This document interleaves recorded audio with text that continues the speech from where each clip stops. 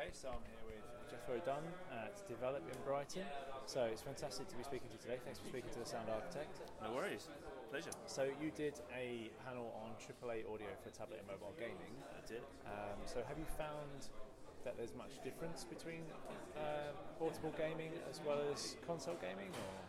For me, for the projects that I work on, they're almost identical.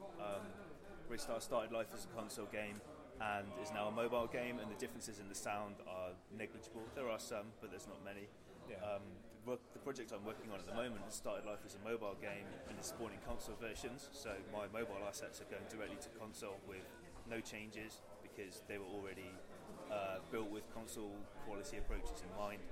The project that I'm about to start on is going to be even more quality focused, and again we'll be spanning multiple platforms. So for me, for the work that I do, there really is no difference at all. All I have to do is make sure it fits in memory and it runs, and that's the same for mobile, for console, for whatever you're making really.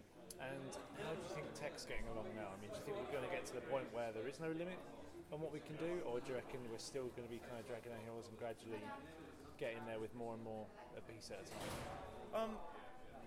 So some of the tools that we've got now, they do let you do pretty much what you want.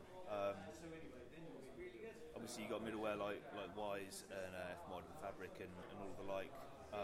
More and more. In terms of putting sound together and controlling it, there's not that much that we're lacking. There's kind of some specialist applications, like Cody's has got its own kind of granular type engine system, and although Wise shipped one of those now with that crankcase rev business. So there's always going to be bits and pieces that you want crafted bespoke, but generally speaking, certainly for console development, we have the time to do that.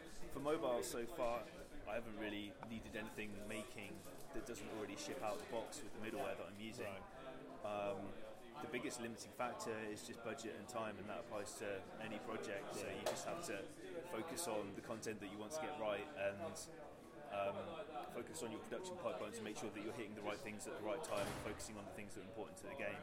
And hopefully one day enough people will be paying lots of money for all of these games to fund 3 or 4 sound designers for 4 or 5 months on a game that currently I'm having to do myself in 60 days. But they still sound good, so that's the main thing, isn't it? Yeah, it's all good. Well, nice one, Jethro. Thanks, and enjoy the rest of the event. Yeah, cheers.